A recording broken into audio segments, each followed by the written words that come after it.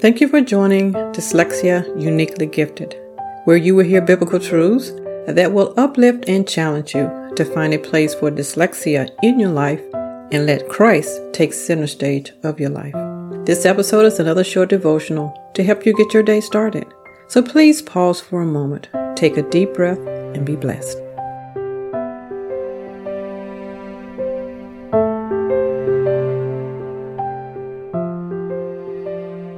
Today is part 5 of my series on my dyslexia. Today I will be answering the question, what do I want people to know about my dyslexia?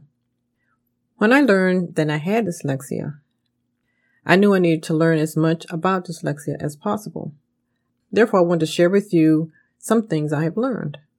Please remember that dyslexia can range from mild to profound, and not everyone will respond to dyslexia in the same way. Now, the word dyslexia comes from 2 Greek words, dys, meaning difficulty, and lex, meaning word. Put these together and you have difficult words. As I continue my journey, I discovered that dyslexia is not a person, just like cancer is not a person. Diabetes is not a person, nor is cerebral palsy a person. Dyslexia is a neurobiological disorder that affects my ability to connect letters of the alphabet and their sounds. According to the Yale Center of Dyslexia and Creativity, they define dyslexia as an unexpected difficulty in learning to read. Dyslexia takes away an individual's ability to read quickly and automatically and to retrieve spoken words easily, but does not dampen their creativity and ingenuity. And this was written in 2017. Think of it this way. The letters of the alphabet A to Z are codes, and my brain's job is to take those codes and make words. The sounds that each code makes are called phonemes, and we have 2 basic phonemes to work with, vowels and consonants. As a person with dyslexia, I find distinguishing the difference between vowels and consonant sounds difficult. Therefore, I struggle with reading because sometimes those codes, those letters, get mixed up, and I hear and see words as one sound. In addition, I often need help organizing my thoughts, especially when I need to write them down. Therefore, expressing myself often presents itself as a difficult task. And as you can see, my dyslexia presents many challenges, but remember, it does not define who I am. Also, remember there are many resources available for people with dyslexia. We can learn to read, and we should take advantage of those resources. However, I was more focused on the social and emotional impact of dyslexia than learning to read. Then in my research, I discovered that people with dyslexia, such as myself, had many hidden talents. Now, at the time, I didn't know I had any talents. Therefore, mine went unnoticed and lay dormant for years. I became aware of the importance of discovering those unnoticed talents because studies have shown that dyslexia significantly impacted how I perceived myself. I generally felt incompetent. I internalized my academic failures and learning helplessness, and I did not believe my situation would or could improve. The results would be a self-isolation, a need to be accepted, and a need to drive to perform.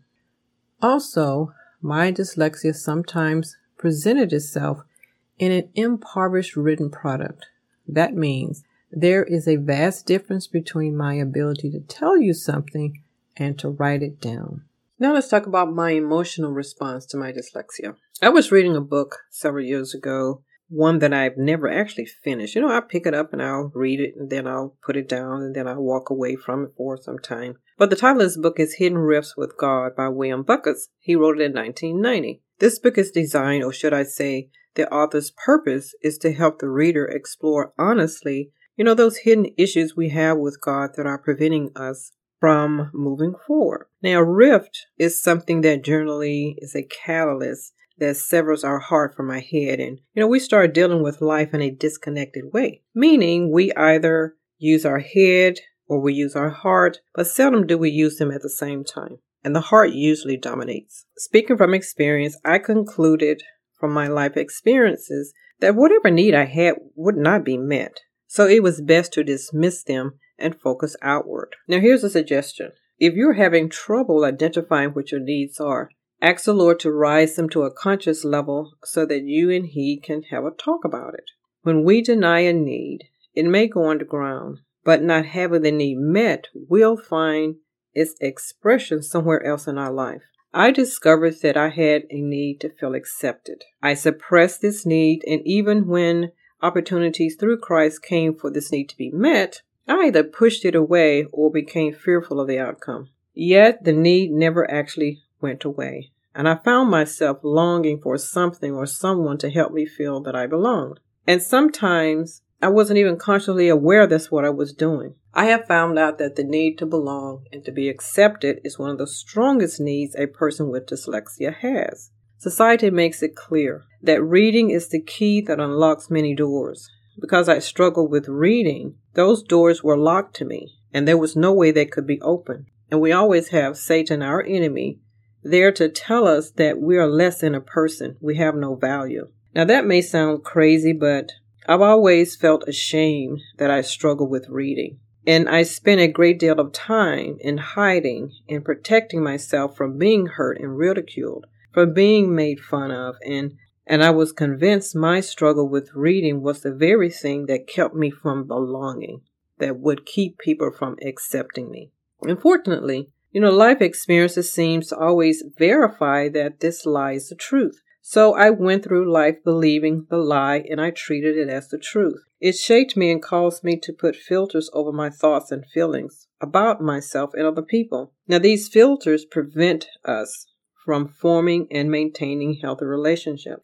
Filters are screens that we put over our senses. When we see, hear, touch, taste, or smell something, our filters tell us how to perceive and judge the information that we are receiving. Now, for myself, a person that is struggling to believe that I am accepted and that I belong, the filter misinterprets the messages that are coming in. For example, I met someone and that person indicated that they wanted to have a relationship with me. My filters caused me to immediately question their gesture of friendship, and I began to have a lot of anxiety. I had prayed for a friend, someone to spend time with. However, because I longed to be accepted, yet I was fearful of the outcome, I did not recognize what God was doing, that He was actually answering my prayer. I was too afraid to even trust God. Now, this is just one of the needs that separated me from fully enjoying a healthy relationship with God and others. The others were self-worth and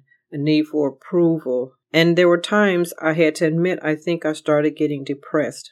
I knew I had anger. I was in denial about some things about myself. And I feared.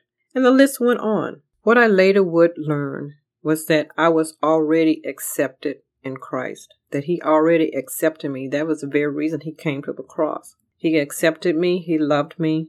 He cared about me just as I am. And the beauty of this experience with Christ awakened in me the ability to receive His love. Therefore, I was better capable of receiving love and acceptance from other people.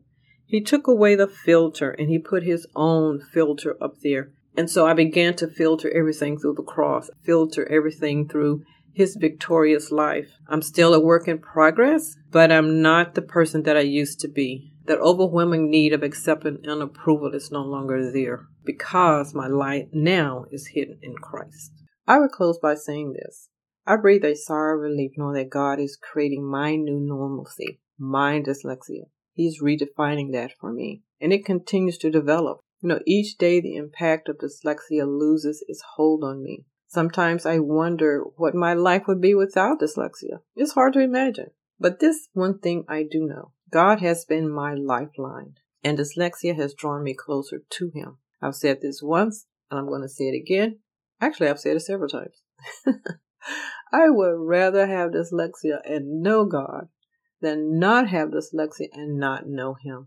I never wanted to write a book about dyslexia or spend time talking to people about dyslexia, but that has all changed. My prayer is that God uses my books, my coloring books, my podcast, and my life experiences to help lift him up. He has promised that if I lift him up from the earth, he will draw people unto himself.